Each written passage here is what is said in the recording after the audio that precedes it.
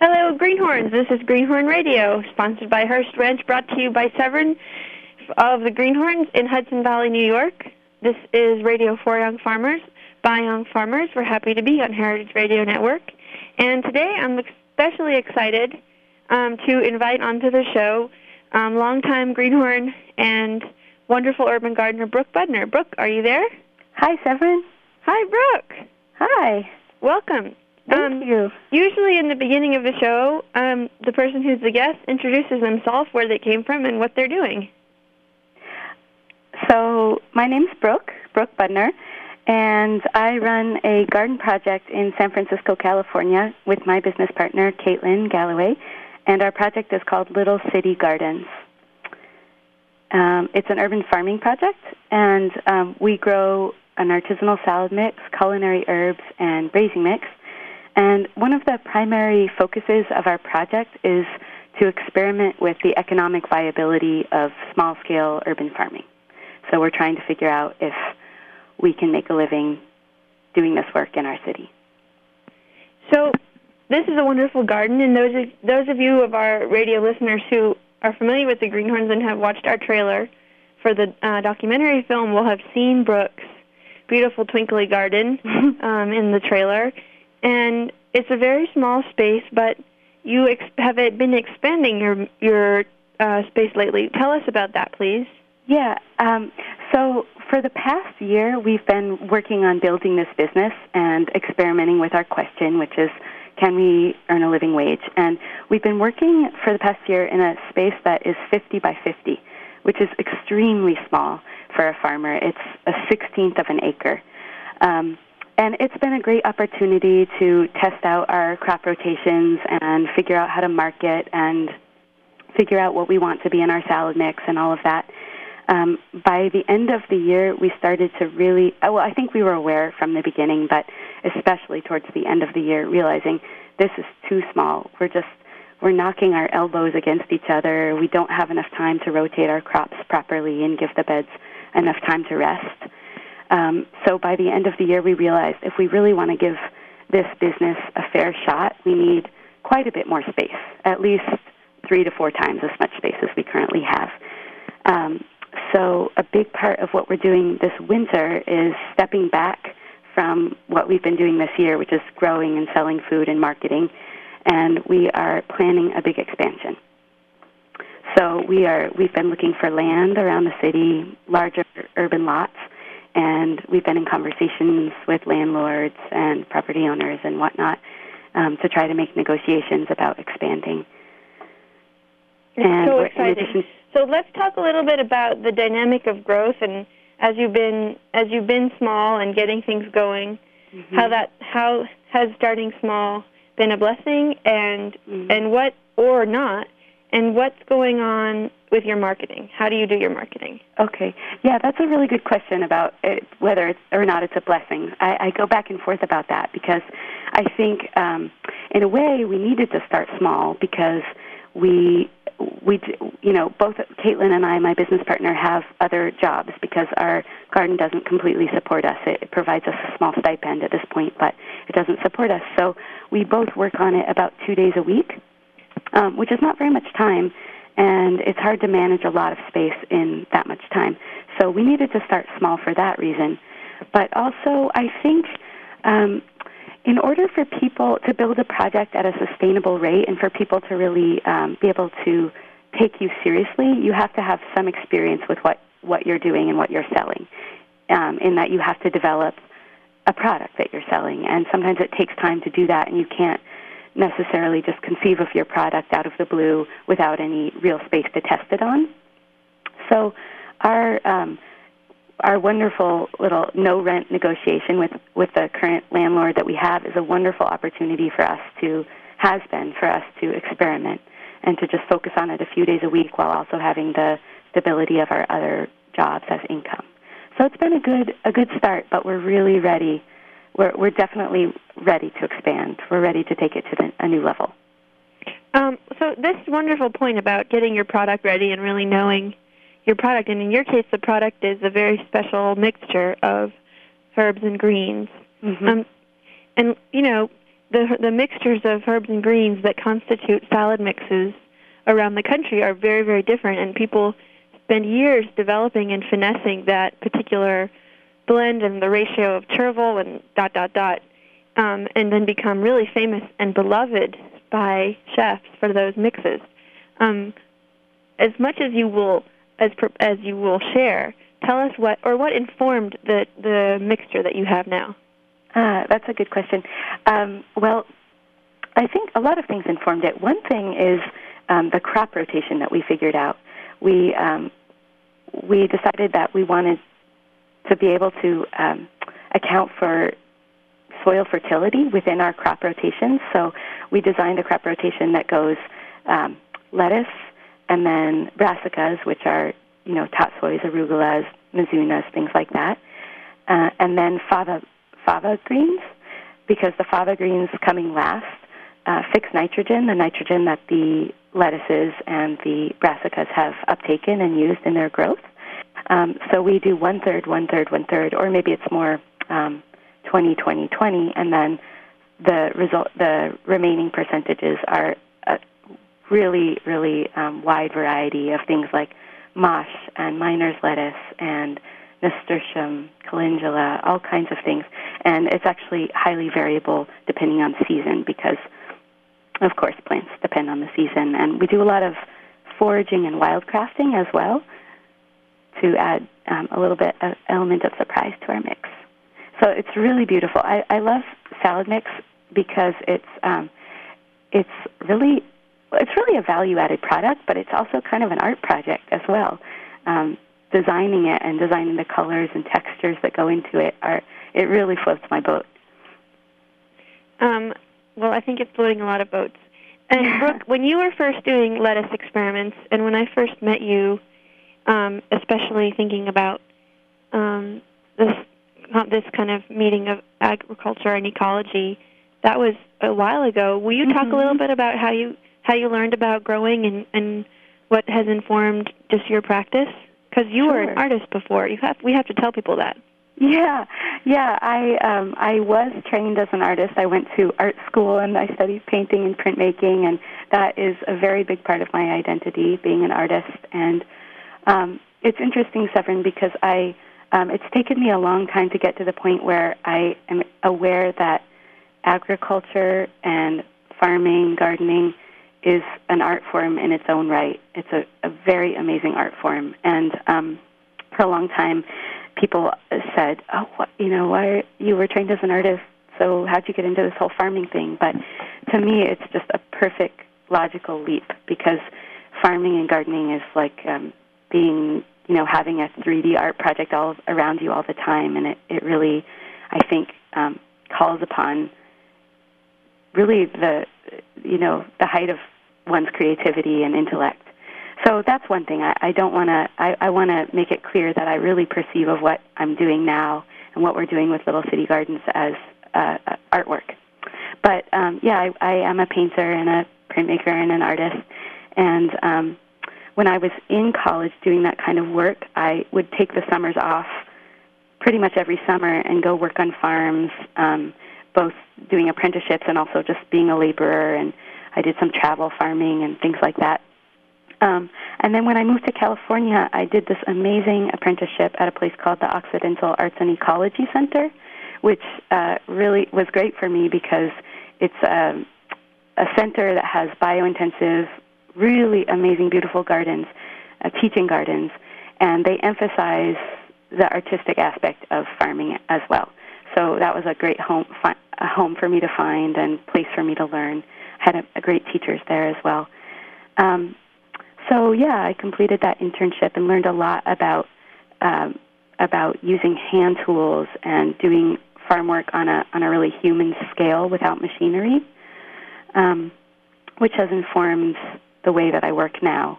I don't use a lot of machinery. I try to be savvy with the tools that I use to save my body, to save from, overly extending my physical being. But I don't use machines, and I don't know if I ever plan to. I'm not sure I want to be a large enough scale farmer to be using machinery. So that's definitely something that has informed my practice. So there you are with your beautiful salad mix, squatting down in your biointensive beds, and you are encountering what? Just so people can understand, what are the particular charms and delights of building infrastructure in an urban area? And are there rats in your garden? I think we have raccoons, but not rats. We've been getting some pretty big munchings, big bites, but I'm pretty sure we have raccoons. No rats. But that's a good question about the challenges of working in an urban environment. I perceive of the problems less having to do with, urban pests like pigeons and rats, but more having to do with constraints on things like space. And, space specifically, I think, is one of the biggest issues for urban farmers.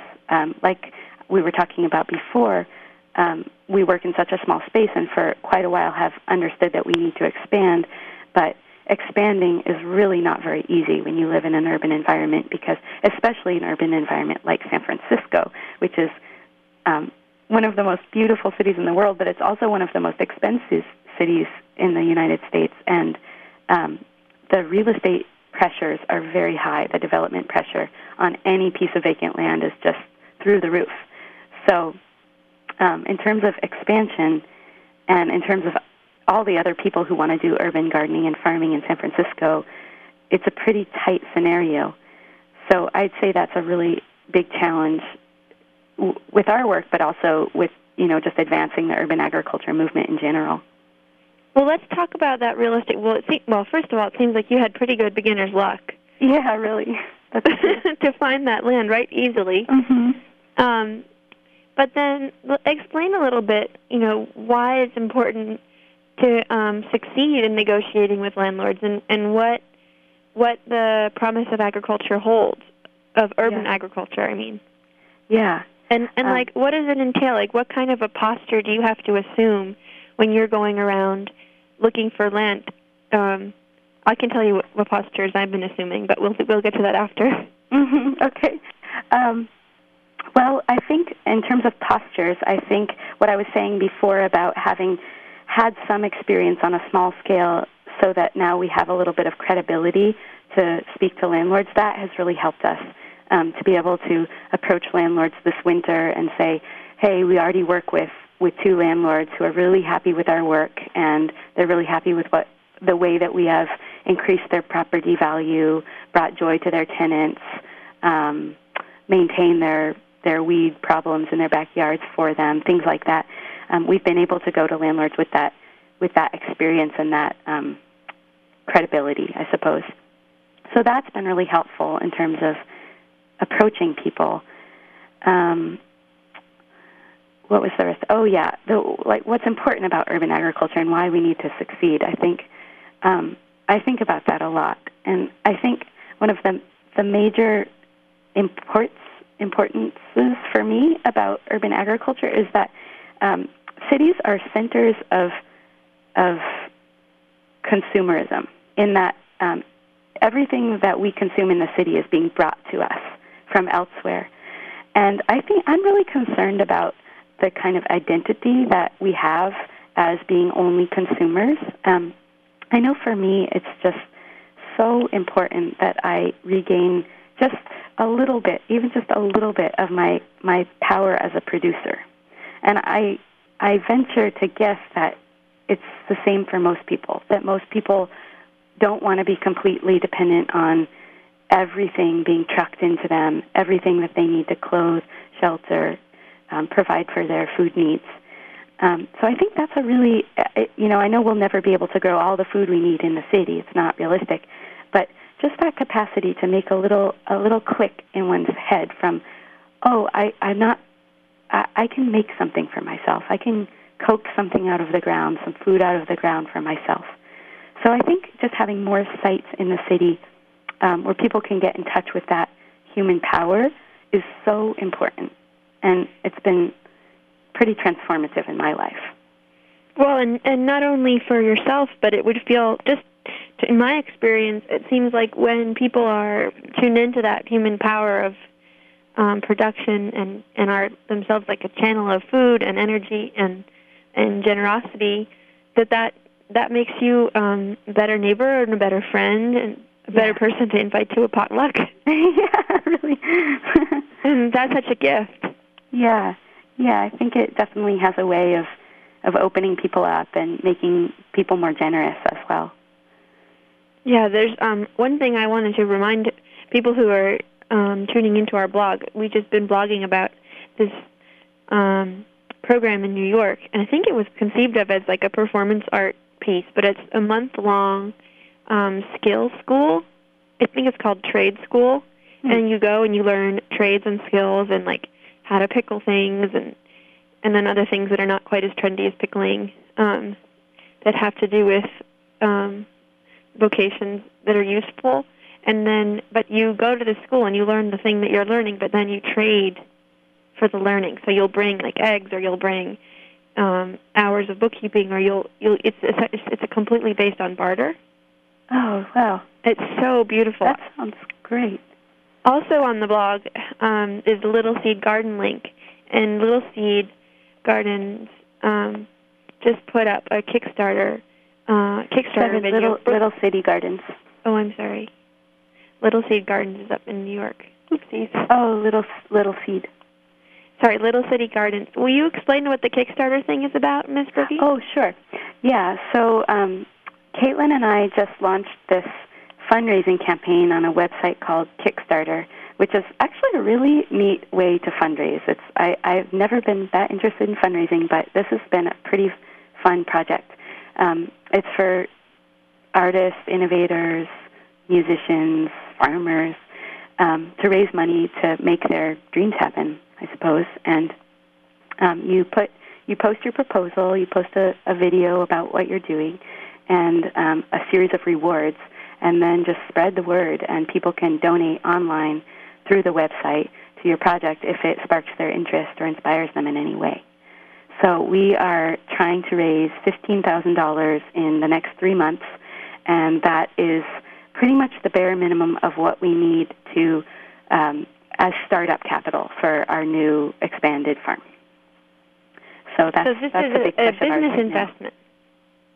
It's a business investment, exactly. It's we've come to the conclusion over the year that we have a business plan for our new farm, and we figured out that we can most likely, although it still is an experiment, sustain ourselves in terms of paying ourselves for our work and paying our material costs once we have a business up and running.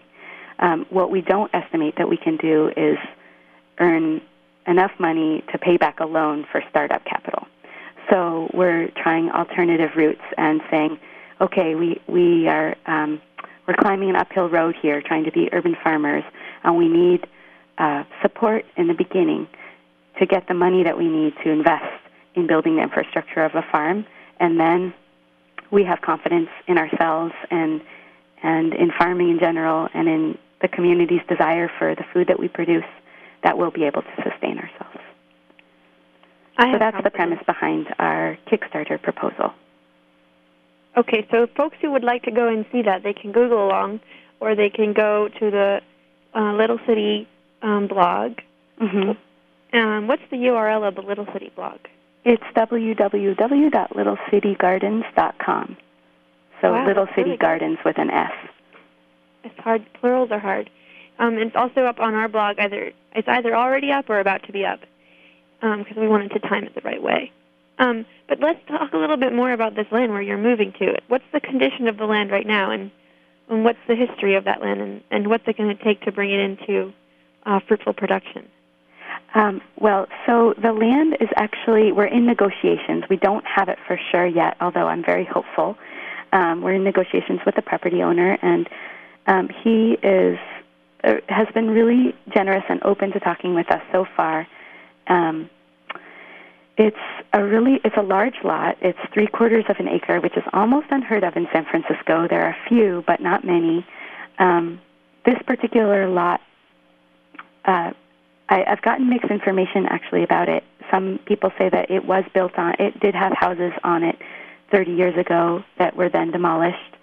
And another person told me it has never been built on. So I have yet to go to the assessor's office and figure out what's true. But it's long and narrow. It's about 20 houses long, and it is right above one of the inlets to Islias Creek, which is one of the main creeks that flows into Mission Creek. So basically the water table on the land is really high, and you can see that now because it's winter, and for those of you who live in California, it's been raining a lot this winter. So there are little parts of the land that are slightly flooded, not really bad, but you can tell that the water table is super high. So that's one issue.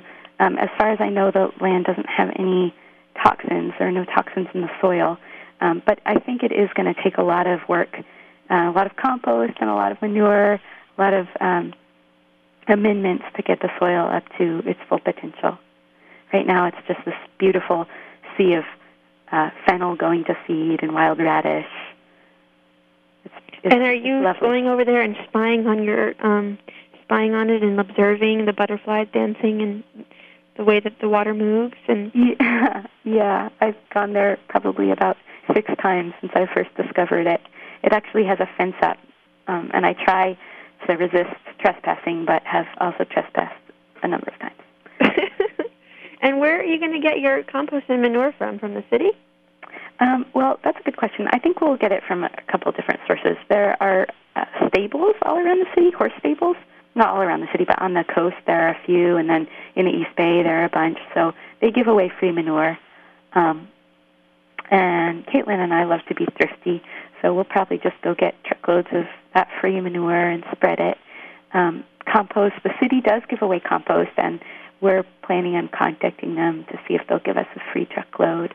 But if we have to buy it, there are facilities that make good compost around the Bay Area, not in the Bay Area, not in the cities, but in the peri-urban surrounds. Okay, there's a couple things we haven't talked about yet that I think we should talk about. And one of them is what happens in between OAEC and Little City Gardens? Okay, yeah. Good question. Well, so in the end of 2006, my apprenticeship at OAC was over, and I decided at that point I was a little itchy to get to the city, and I don't know why. It was a little irrational because I also was pretty confident that I wanted to be a farmer, but I guess I was just missing the dynamism and the social energy in the city. So I decided to move to San Francisco, and I moved into an apartment building in the Mission that had no gardening space at all. It had a concrete little backyard, and it's really, most people who live in the city don't have even an inch of growing space, which is really difficult. But I really wanted to garden, so one day I got up on my roof and I did a little scan of the neighborhood, hoping that I would see something awesome, and I did. I saw this really big backyard lot. It was like a double lot, and it was two doors down from my apartment building, but you couldn't see it from the street, only from my roof.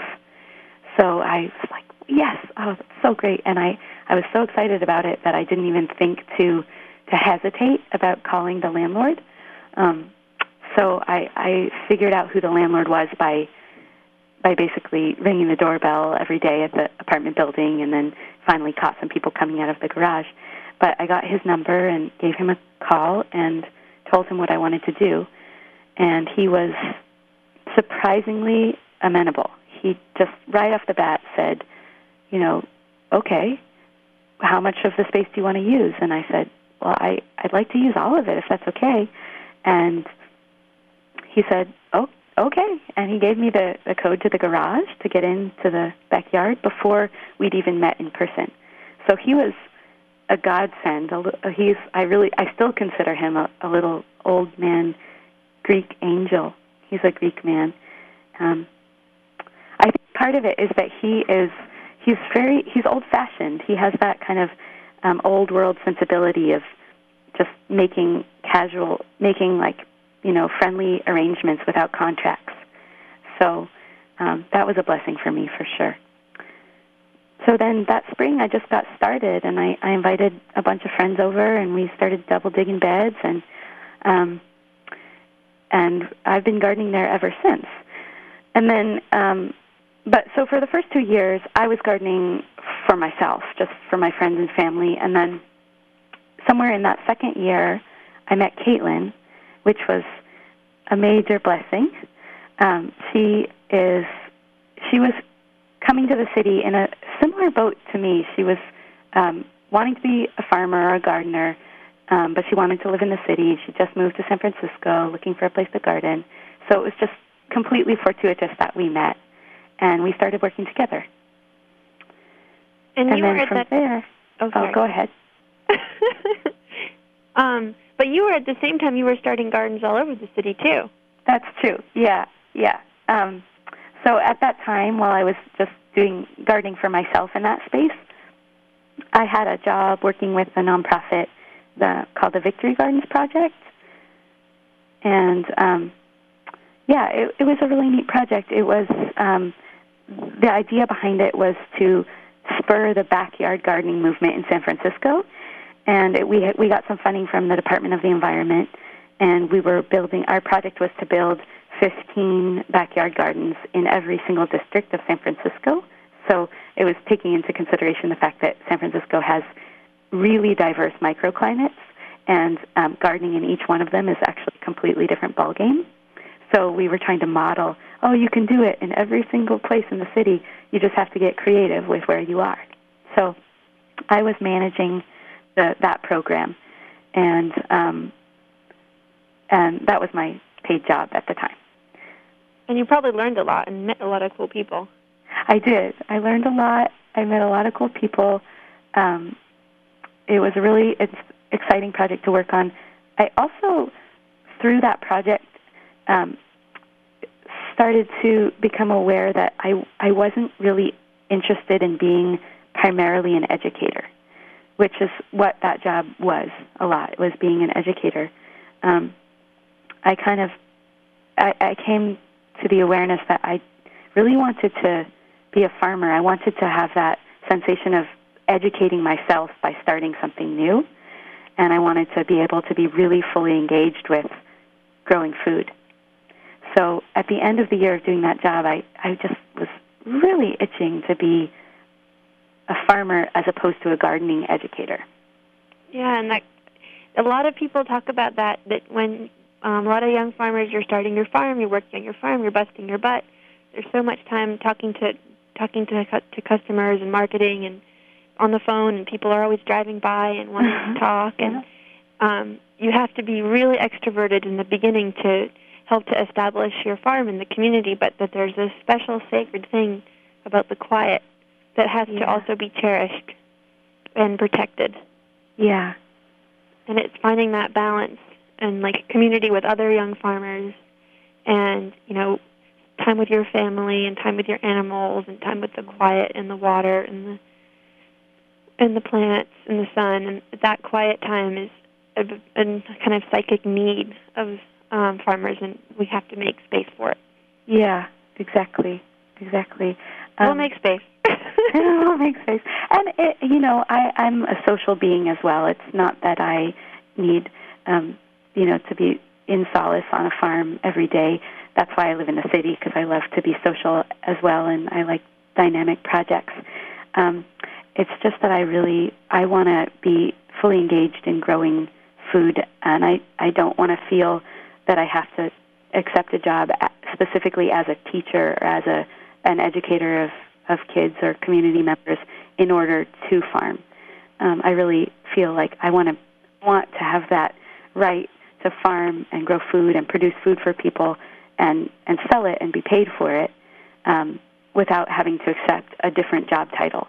I really want the job title urban farmer.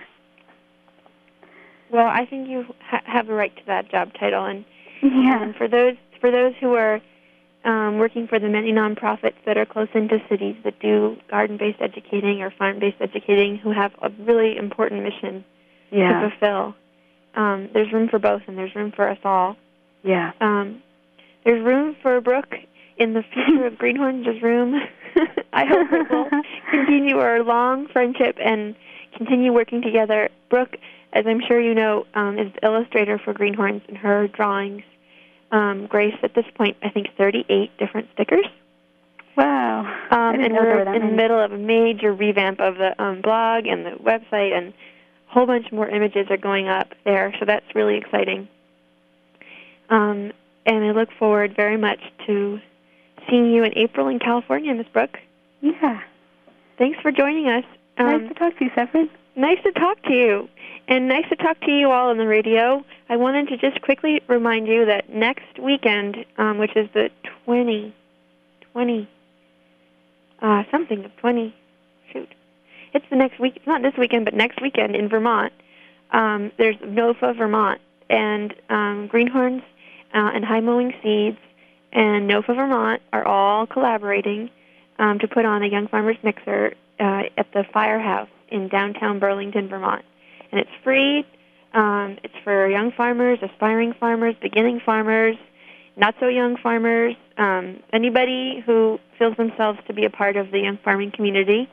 And there's beer, and there's roasted root vegetables, and toasted nuts, and little sweet things, and music, and craft activities for getting to know each other and networking and socializing and having a good old time. So I hope you'll join us for that if you happen to be in the Northeast Kingdom, or if you know folks that are in Vermont.